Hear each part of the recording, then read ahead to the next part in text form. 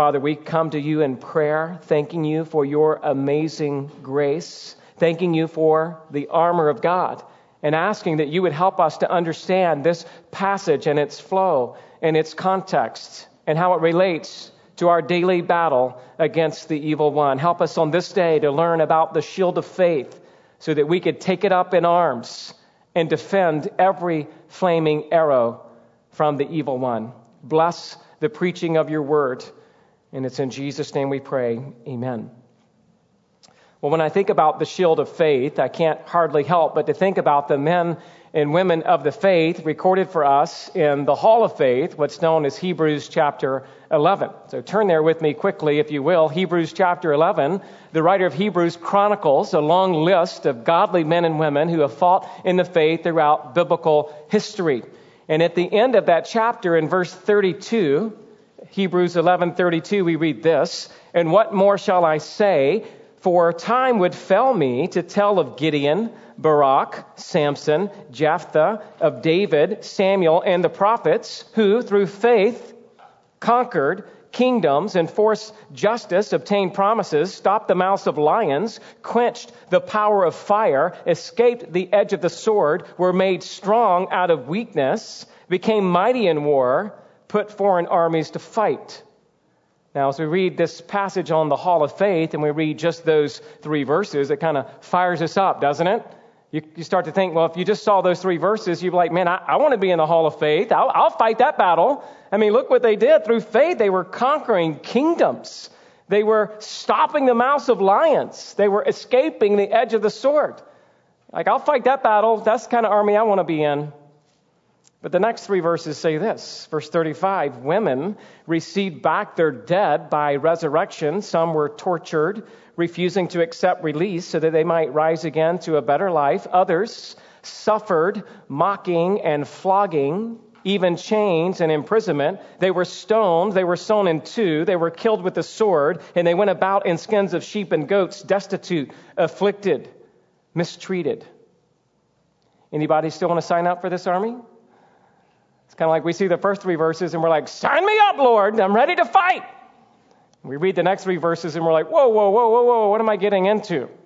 Not so sure this battle is for me. Being sawn in two, being flogged, being killed by the sword. I didn't sign up for that when I became a Christian to live by faith, you might be thinking. Then we read this, verse 38 to the end of the chapter, of whom the world was not worthy, wandering about in deserts and mountains and in dens and the caves of the earth. And all these, though commended through their faith, did not receive what was promised. Think what? They didn't receive, they're walking by faith. They didn't receive what was promised. Verse 40, since God had provided something better for us, that apart from us, they should not be made perfect. These last verses just remind us that it is not life on earth that we are promised, but it is eternal life in heaven. In other words, you may die a martyr's death in this world, but God's promise to you is not life in this world, but something better, eternal life, if you are in Christ. Walking by faith does not mean that you will escape all the trials of this world. Walking by faith does not mean you are guaranteed comfort in this life. Walking by faith means that you have eternal life in Christ, and come hell or high water, you will prevail in eternity through the Lord Jesus Christ. In this life, you might face great persecution even though you walk by faith. Such is the case with the English reformer Roland Taylor. In 5 English Reformers, J.C. Ryle comments on the martyrdom of one Roland Taylor. He was one of the Protestants during Bloody Mary's reign and persecution on Protestant believers. And between the years of 1555 and 1558, there were no less than 288 men and women who were burnt at the stake for their faith in Christ alone. The English Reformers would not acknowledge that Jesus was re-crucified in the Roman doctrine of transubstantiation, and therefore they were killed in broad daylight. Except for the facts given by John Foxe in his infamous Foxe's Book of Martyrs, we know very little about Roland Taylor. The causes of this absence of information is easily explained. This devout man lived, labored, and died in a small country town 50 miles from London. It is the dwellers in large cities and the occupiers of metropolitan pulpits whose doings are chronicled by admirers and whose lives are carefully handed down to posterity. In his town of Hadley, Dr. Taylor was a good shepherd, abiding and dwelling among his sheep. He gave himself wholly to the study of Scripture, most faithfully endeavoring himself to fulfill the charge that the Lord gave to Peter, saying, "If you love me, feed my sheep." When persecution against the Protestants began, many of his parishioners urged Roland Taylor to flee. To that, Roland Taylor said the following, quote, "What will ye have me do? I am now old and have already lived too long to see these terrible and most wicked days. Fly you and do as your conscience leadeth you. I am fully determined with God's grace to go to the bishop and tell him to his beard that he doth not. I believe before God that I shall never be able to do for my God such good service as I may do now." Close quote. Shortly thereafter, he was sent down from London, where he was convicted as a heretic, to his small town of Hadley, and to his great delight, he would be burned before the eyes of his parishioners. When he got within 2 miles of Hadley, the sheriff of Suffolk asked him how he felt. "God be praised, Master Sheriff," was his reply. "Never better. For now I am almost at home. I lack but just 2 stiles to go over, and I am even at my father's house." As he rode through the streets of the little town of Hadley, he found them to be lined with crowds of his parishioners who had heard of his approach and who came out of their houses to greet him with many tears and lamentations. To them he made only one constant address, quote, "I have preached to you God's word and truth, and I have come this day to seal it with my blood." Close quote. On coming to Aldham Common, where he was to suffer, they told him where he was. He then said, "Thanks God, I am even at home." When he was stripped to his shirt and ready for the stake, he said with a loud voice, "Good people, I have taught you nothing but God's holy word and those lessons that I have taken out of the Bible, and I am come hither to seal it with my blood." He would probably have said more, but like all of the other martyrs, he was strictly forbidden to speak, and even now was struck violently on the head for saying these few words. He then knelt down and prayed, a poor woman of the parish insisting, in spite of every effort to prevent her, in kneeling down with him. After this, he was chained to the stake and repeating the 51st Psalm and crying to God, "Merciful Father, for Jesus Christ's sake, receive my soul into thy hands."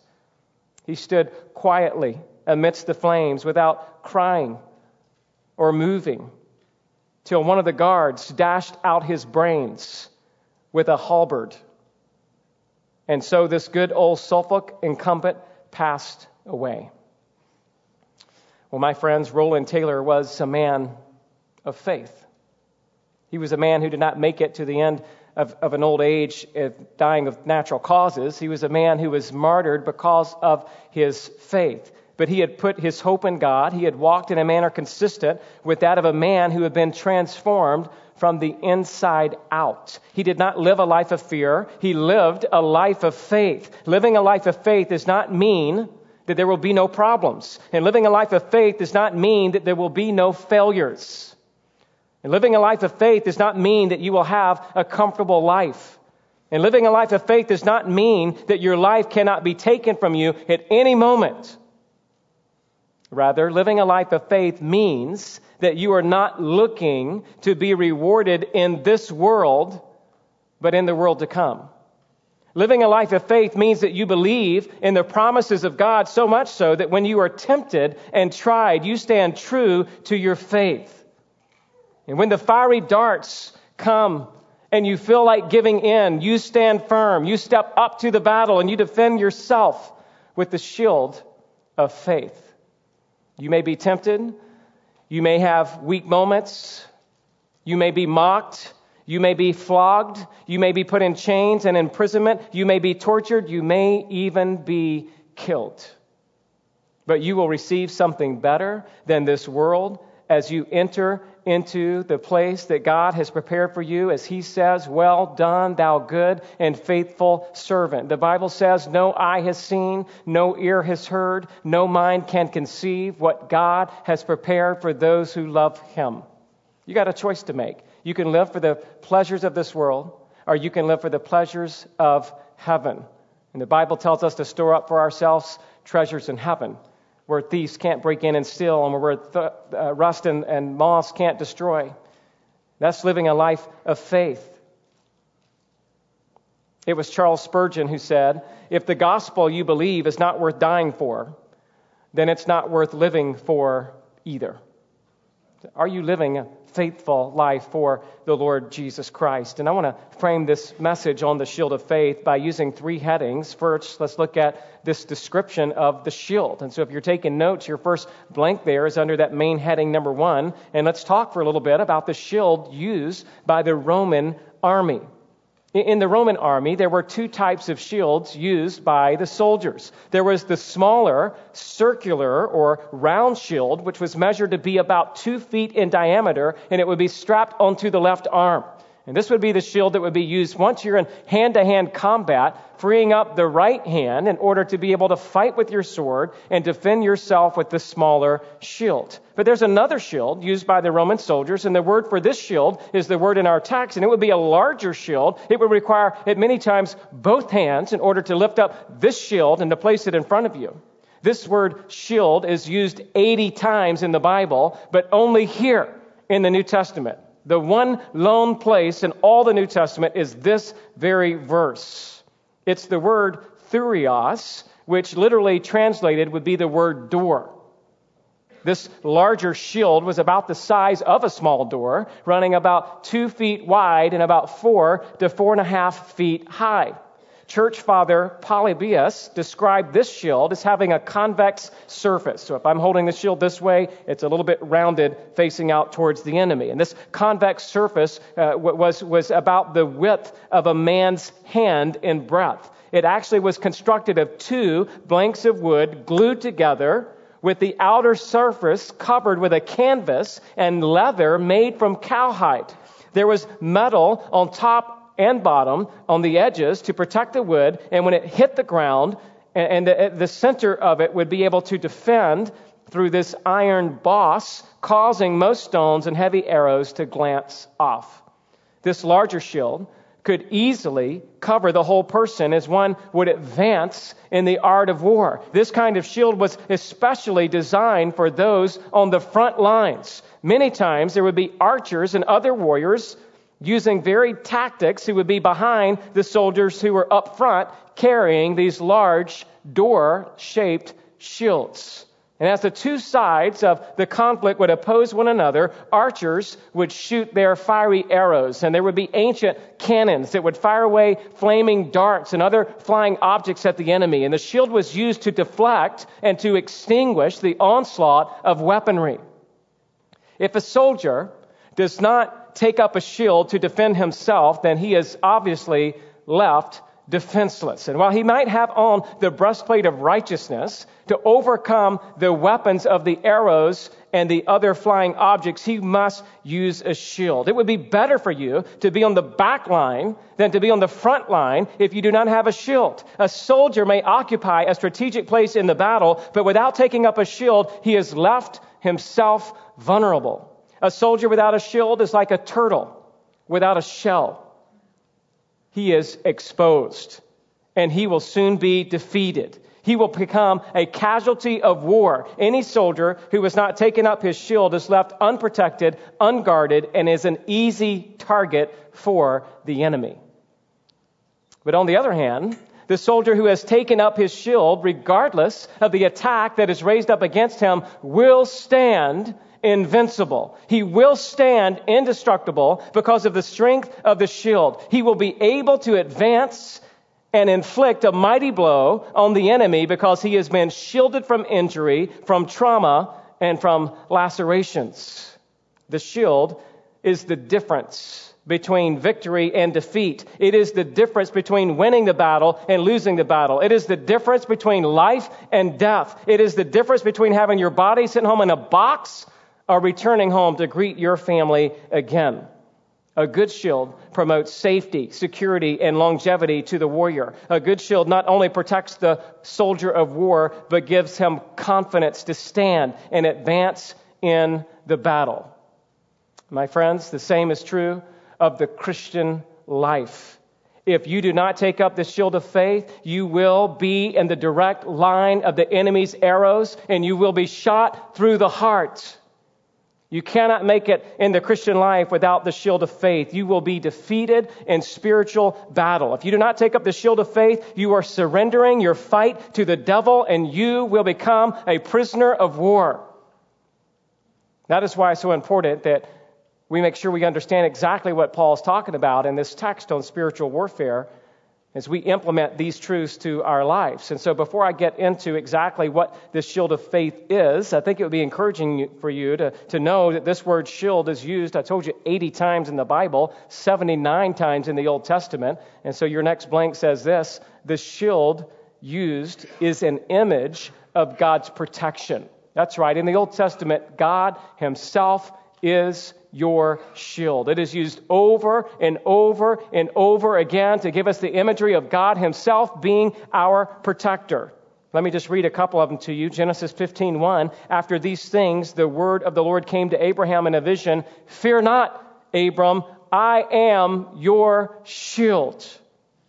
Deuteronomy 33:29. Happy are you, O Israel, who is like you, a people saved by the Lord, the shield of your help. 2 Samuel 22:31, written by David after he had struggled with Absalom and Joab and the rebellion of Sheba. He writes this: the word of the Lord proves true. He is a shield for all those who take refuge in him. You have given me the shield of your salvation.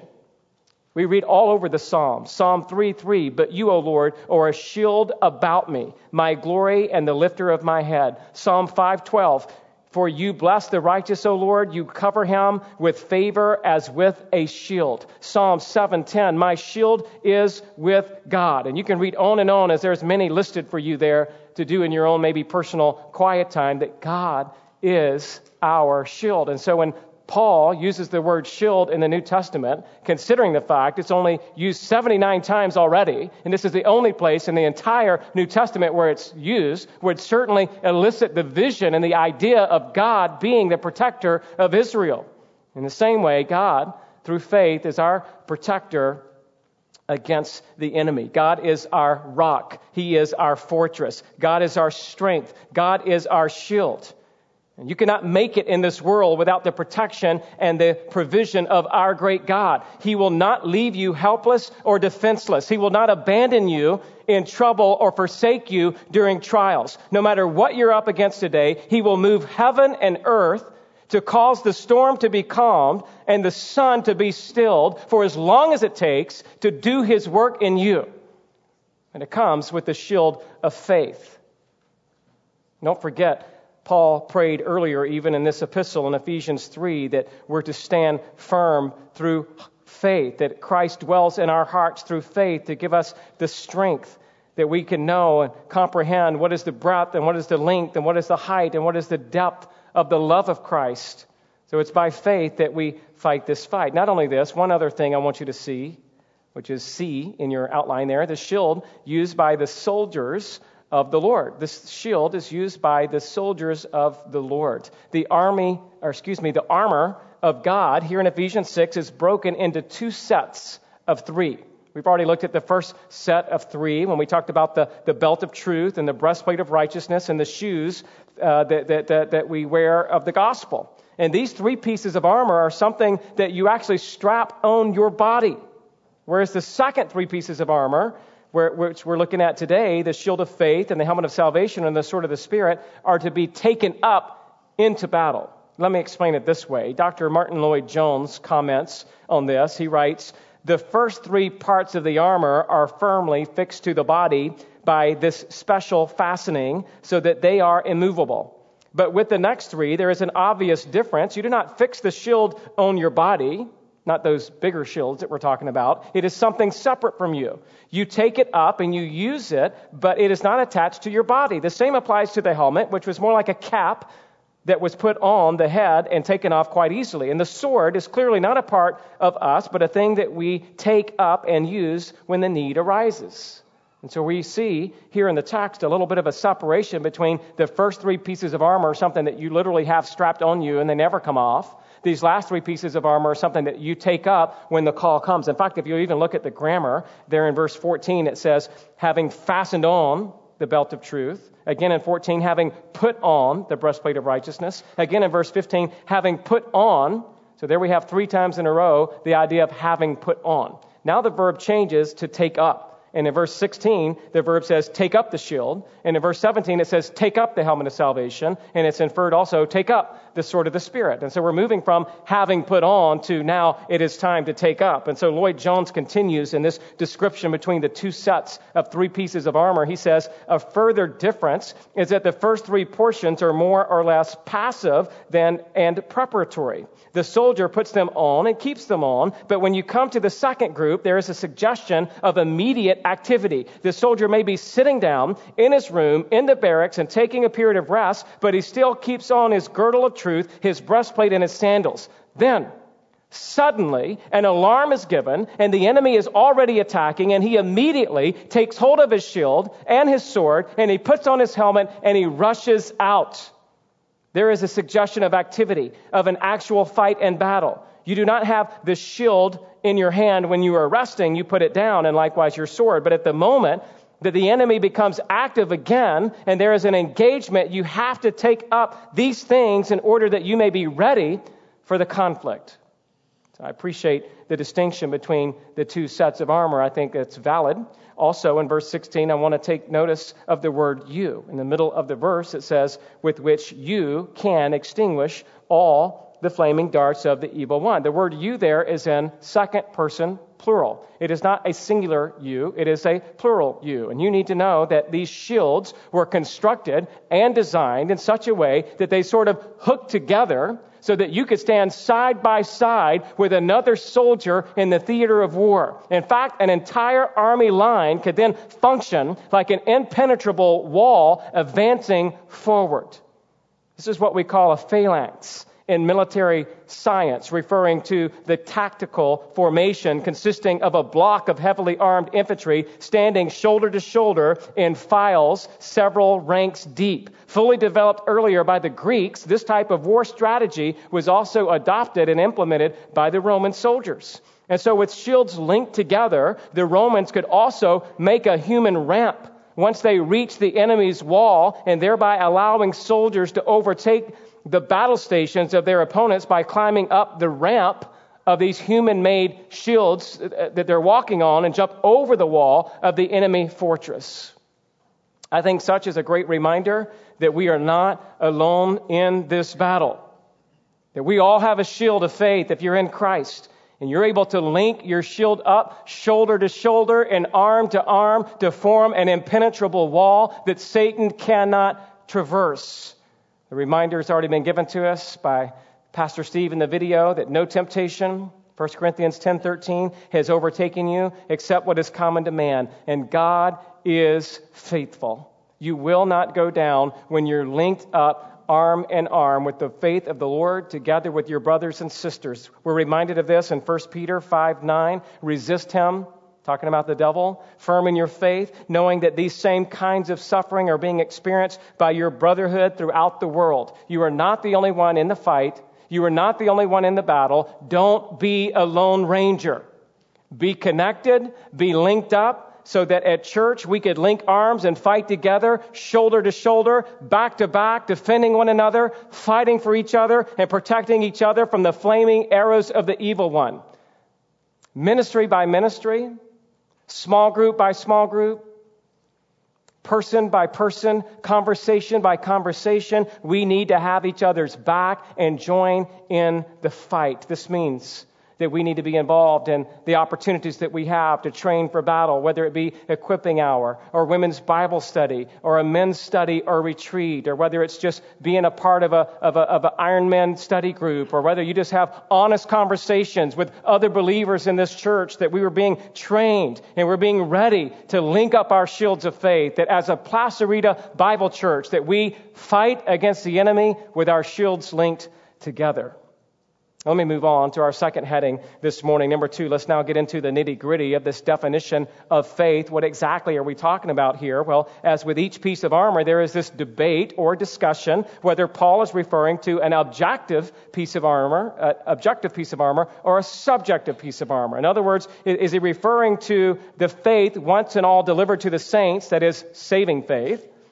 Or is he referring to a sanctifying faith, that as we believe and trust in God on a daily basis, we fight with that kind of faith? Is this faith to refer to the whole body of Christian doctrine?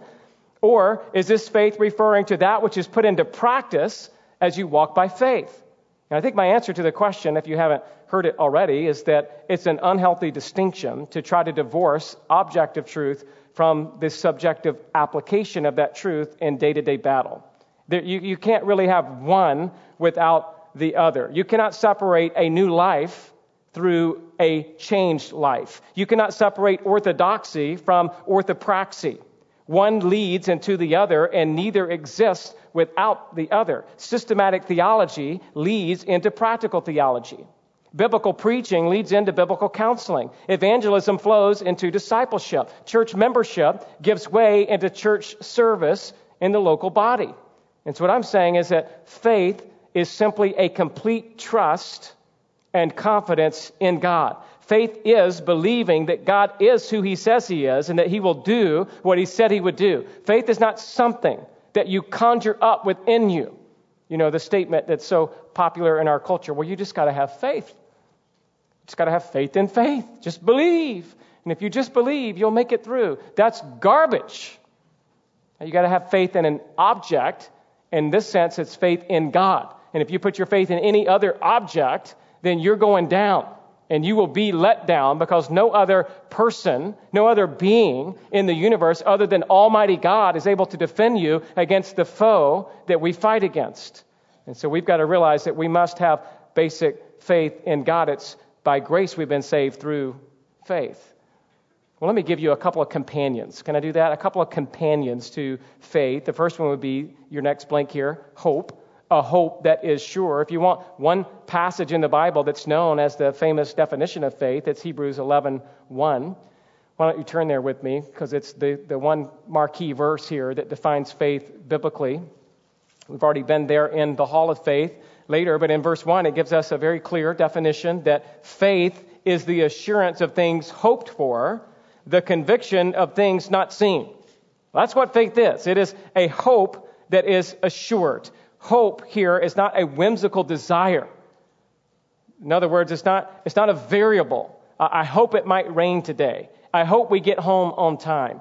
I hope the Dodgers win the World Series. Right, that might happen, it might not. I don't have a whole lot of faith in that happening. But I know the Giants are going down, baby. They're going down this year. But the idea is that those things may happen, they may not. But this kind of hope is different than the way we use it in our vernacular. All right, this kind of hope is talking about hope and constant character, the constant character of God. It's what the psalmist says when he says, "Why so downcast, O my soul, and why are you at turmoil within me? Hope in God." Psalm 71:5, "For you, O Lord, are my hope, my trust."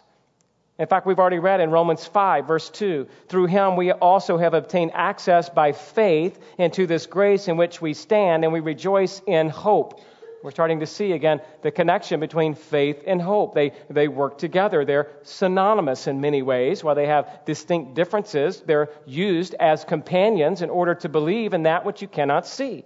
Which really leads us to our next part of faith here. The idea is it's a conviction. It's a conviction that is by faith and not by sight. Romans chapter 8, verse 24 says that basically we have a hope that we cannot see. And so here, as we now talk about a conviction, we're talking about something we cannot see. Isn't that what Hebrews 11:1 continues to say? Not only is faith the assurance of things hoped for, but it's also what? The conviction of things not seen. Now, typically when we use the word conviction, again in the vernacular, we think of it as, well, I've got to fight for my convictions. Right? I'm not going to do that because I have a conviction to stand firm. And that would be an appropriate use.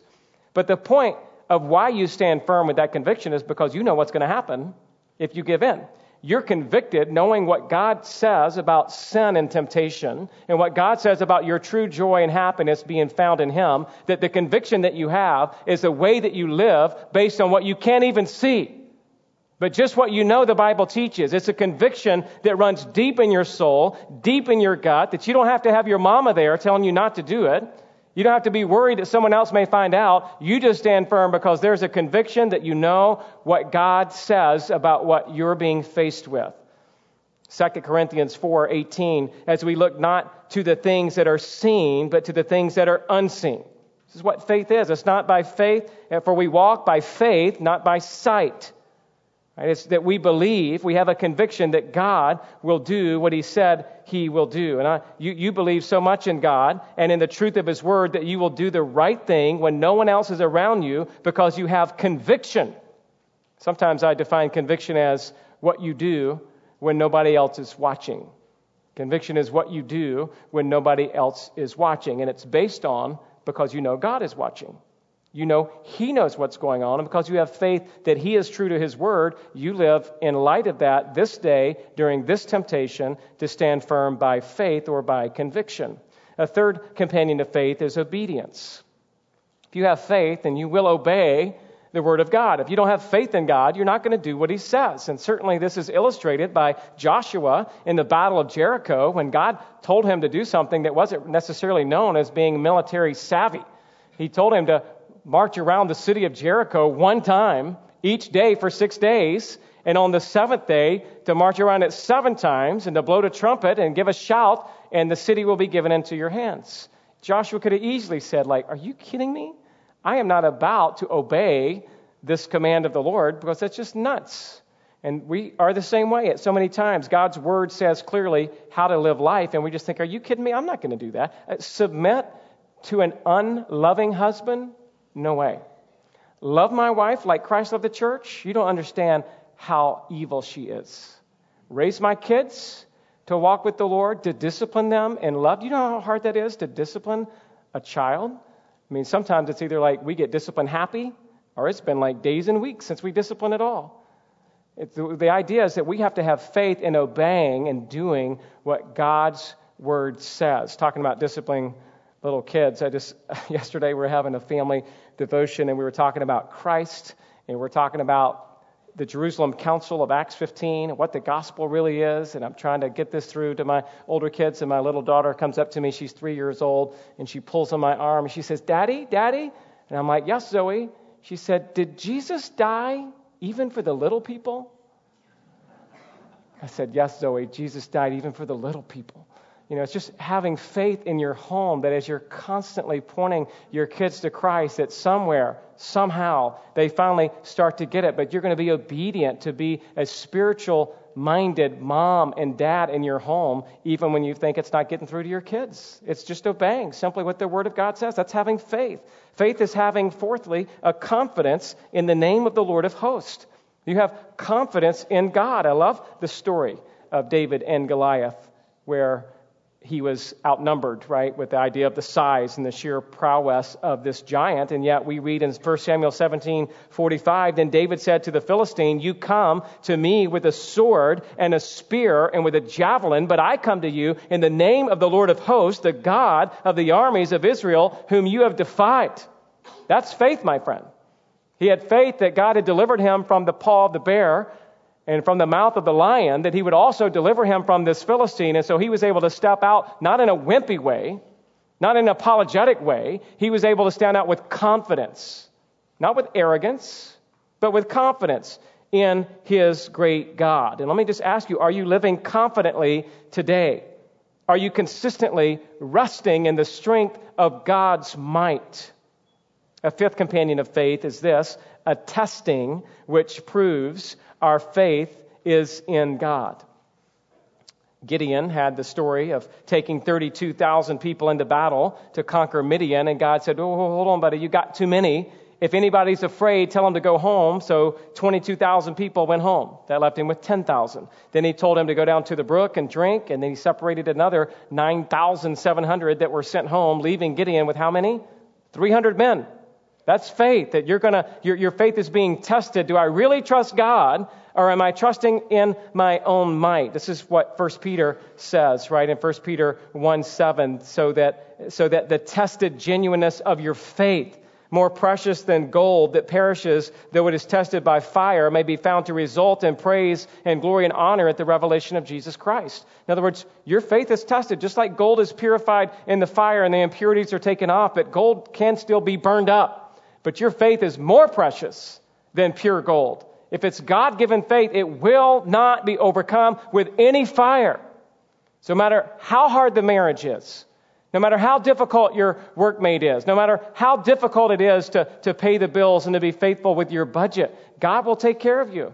If you're faithful to walk by faith, He's testing you to build in you endurance and dependence upon Him. You can make it through. You will survive. In Christ, you will prevail. In His strength, you are victorious. By faith, you will fortify your position and fight until Christ comes to take you home. A third heading I want us to see, and lastly, is the defense against the flaming arrows. A defense against the flaming arrows. We see here, if there are many companions of faith, certainly there are enemies of faith as well. First of all, let me just say that the term for darts in the ESV, or arrows in the NASB, is a broad term which can refer to any pointed missile-like weapon. In addition to referring to an arrow or a dart, it can refer to an oncoming sword, spear, or javelin. Most spears or javelins were 7 feet long and had a sharp point made out of iron. These particular weapons had a killing range of about 30 yards. When they were hurled, the tempered blade would sink into the shield and the soft shank would bend, making the shield difficult to handle. In addition to that, arrows could be aimed and shot from a much further distance, and these arrows would often be dipped in pitch and in some type of tar and ignited and shot out with a blazing goal of incinerating their objects.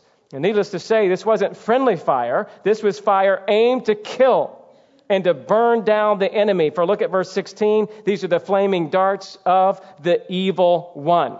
That's who's shooting at you. It's the devil himself. These fiery arrows are nothing less than temptation from the devil. The word evil means corrupt, villainous, malicious, sinister, monstrous, heinous, malignant, and vile.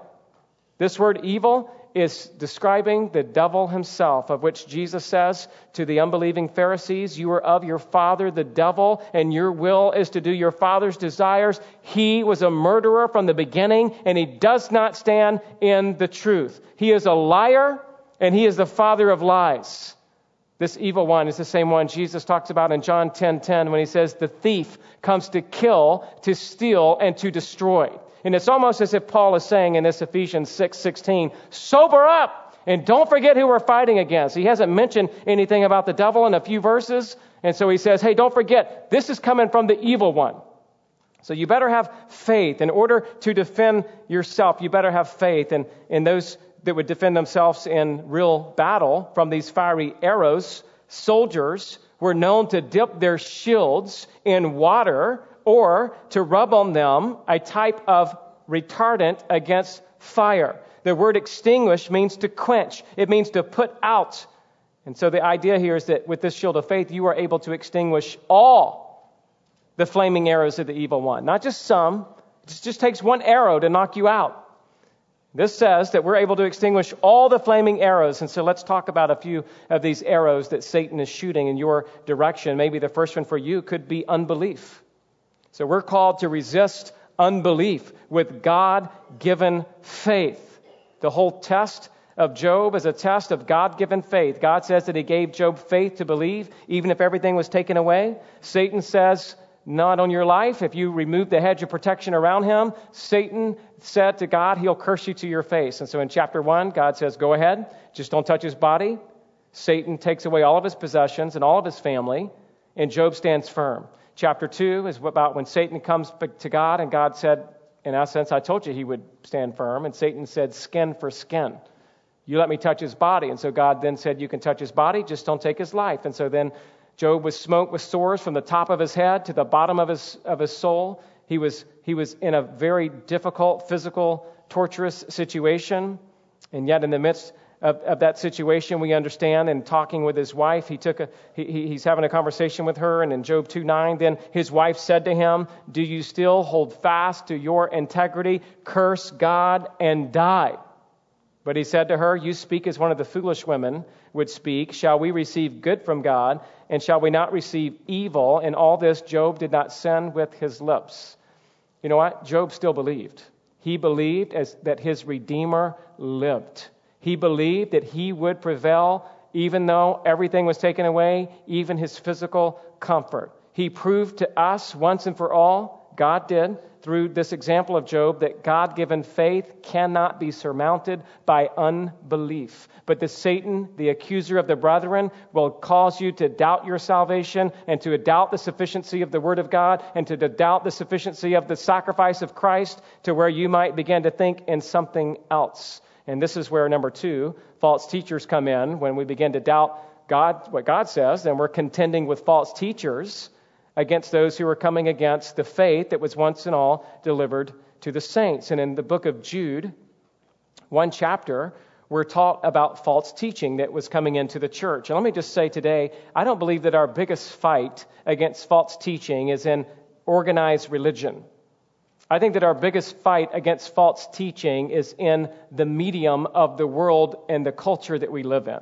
Few people today are going to follow some wacko person who's giving radical false teaching into their cult. I mean, it does happen, but I'm just saying, by and large, the masses of people are fighting a false teaching that's really coming in through just the way our culture and our cultural norms are going downhill, to where you can talk to normal people about what's going on in their life, even people in church who say they love Christ, and yet they themselves are functioning as a more of a casual false teacher. This is why he says in Job 4, it's only one chapter, so Job 1 verse 4, it says, for certain people have crept in unnoticed, who long ago were designated for this condemnation, ungodly people who pervert the grace of our God into sensuality. You can take that one verse. They pervert the grace of God into sensuality. What is that saying? That's saying people are saying you can commit sensual, immoral sin any way you want, and you still got the grace of God. And the Bible says, well, that may be true, because we all sin in various ways. We must repent and turn from our sin of any unbiblical amount or style or category and turn to Christ. Otherwise, churches left and right are buying this lie and spreading it amongst themselves, where almost every major denomination in America has gone completely liberal to accept an agenda that embraces perversion of grace because of sensuality. He goes on in the rest of Jude saying that these people are relying on their dreams, they defile the flesh, they reject authority, and they blaspheme the glorious ones. That's what they're doing. They're blaspheming Christians. They're blaspheming the gospel by embracing this. They are hidden reefs in our love feast. They are waterless clouds. And so the idea is that we got to fight a faithful adherence to the gospel in order to overcome this false teaching that's so rampant in our culture. Another flaming arrow is the arrow of fear. Fear. The opposite of faith in many texts would be fear. Fight against your fears with a trusting faith. The idea of Matthew 6 is don't be anxious about tomorrow, but rather seek first the kingdom of God. So the idea is don't live by fear, being anxious about tomorrow, but live by faith, seeking first the kingdom of God and His righteousness, and all these things will be added unto you. Fear versus faith is again seen on display in Matthew 8, when the great storm came upon the Sea of Galilee and the disciples are fearful for their lives, and yet Jesus is asleep. And so they go and awake him and they say, "Save us, Lord, we're perishing." And he said to them, "Why are you afraid, O you of little faith?" Fear or faith? How do we live and approach life? The Bible says, don't have fear for the people of this world. But he says, do not fear those who kill the body, but cannot kill the soul. Rather, fear him who can destroy both soul and body in hell. In other words, we need to confess our fear of man, our fear of what people think about us, our fear of what we think people think about what we do with our time and our money and our dress and our entertainment. While we certainly want to hold each other accountable in those areas of liberty, we can't be living based on fear about what someone else thinks. And as soon as you allow those arrows to come in and pierce your heart, you have no confidence in the Word of God, because now all you're concerned about is, are you living up to someone else's standard of how they think that you should be living your life? And so we've got to understand this fear is rampant. I'm not talking about fear like I'm just afraid of the boogeyman. I'm talking about we fear what other people think about us. And we've got to stand firm. We're living by fear. We should be living by faith. Number 4, abandon foolishness by building your house on the bedrock of faith. Another arrow I believe Satan is using is materialism, calling us to make a little more money and build a little bigger house or whatever it may be as the means of your joy and as the means of your fulfillment in life. It's a lie. It's building it on sand. And when the storm comes, if your hope is in your money or your material possessions, you're going down. But instead, we're called to build our house on the rock of Jesus Christ. And so do not be overcome with keeping up with the Joneses. It's all right to have a little less. In fact, you don't need to be making more money. You need to be more satisfied in Jesus. You don't need more. You simply need to be content with less. And that only comes from having a perspective of that which really matters, which money cannot buy. So don't be giving in to this lie of this arrow of materialism. How about the last one? It's just terminate temptation with faith-filled Scripture. Temptation, we're already talking about. All these are temptations, really. Here, I'm thinking a little bit about the fact that Jesus himself was in the wilderness and he was tempted by the devil 3 times, and yet all 3 times he took the Word of God and defended his position using the Word of God. We know that we are called to mortify the flesh and that we're called to walk by the Spirit. That's what God has called us to do. And so next time you're being tempted, young man, whether it be with pornography, young lady, whether it be with dressing immodestly, whether it be using your time or your money or conversation in a certain way that would dishonor Christ, then you beware that the temptation is right there upon you, and you have the opportunity to duck behind the shield of faith and to resist and extinguish that flaming arrow. You know what? Our hearts, one commentator said, are like thatched roofs. All it takes is one arrow, and it will consume our heart, and it will burn your life to the ground. And yet we have an opportunity to douse our shield in the water of God's Word, and to rub on our shield the resin and the oil and the retardant of God's truth, so that when these arrows come, we can stand our ground. If you're here today, and you're not in Christ, and you don't have a shield of faith, then it is not the arrow of the devil that I fear for you, but it is the arrow of God's wrath. If you're here and you don't know Christ, don't fear the devil. Fear God. I call you this day to repent, to turn from your sin and your wayward life and turn to Christ. Realize that you have come to the end of your rope. You are fighting on the wrong side. Relinquish your lusts. Come to Christ who loves you, who demonstrated his love to die for you. What king would give up his throne and die a criminal's death so that you could be saved? So this day I'm saying this message for you is turn from your sin and turn to the Savior Jesus Christ and take up for the very first time this shield of faith. Don't believe in what you can see. Believe in what you cannot see. Ask God to open your eyes so you can see. If you're a Christian today and you're walking by faith, and you already have on the belt of truth and the breastplate of righteousness, and you have had your shoes fitted out with the readiness of the gospel of peace, and I call you in this take-home section to answer these questions. Are you taking up the shield of faith and using it in battle? Are you on a daily basis employing the shield of faith, or are you fighting in your own strength? Are you coasting on yesteryear's glory in your life, or are you daily coming to the Word of God and living out the Word of God? Number 2, is your faith surrounded by the companions of hope, conviction, obedience, confidence, and testing? Are you doing it alone? Or are you expecting God to somehow give you something because you've been a little bit faithful? Or are you realizing that you might even still die as a martyr? You might go through great tumultuous persecution. You may be in a very hard spot, but faith is not being delivered out of that spot. Faith is having hope and conviction and obedience and confidence and being willing to be tested even in the midst of it, because you know ultimately God prevails. Lastly, how do you go about in your life extinguishing all the flaming darts of the evil one? Again, it just takes one arrow.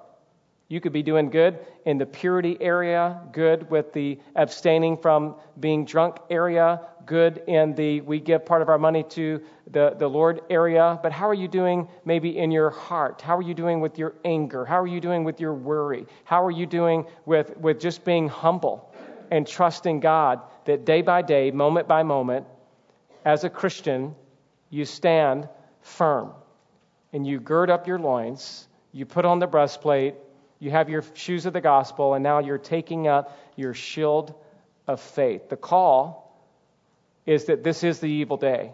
The trumpet has been blasted already. It's time to stand and defend ourselves from the flaming arrows of the evil one. Let's pray together. Father, thank you for the opportunity to dive into your word and to experience the truth of Scripture as we've looked at many varied texts this morning that will remind us, first of all, that God, you are our shield. We thank you that you are a strong tower, that the righteous will run into it and they are saved.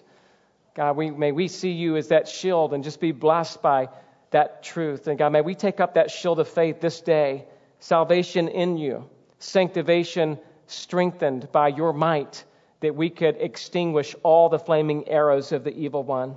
God, would you be with us today as we consider these things, as we discuss these truths in our homes and in our small groups and with our friends, God, that you would prove to us how faithful you are, and we would walk in confidence, bearing up the shield of faith.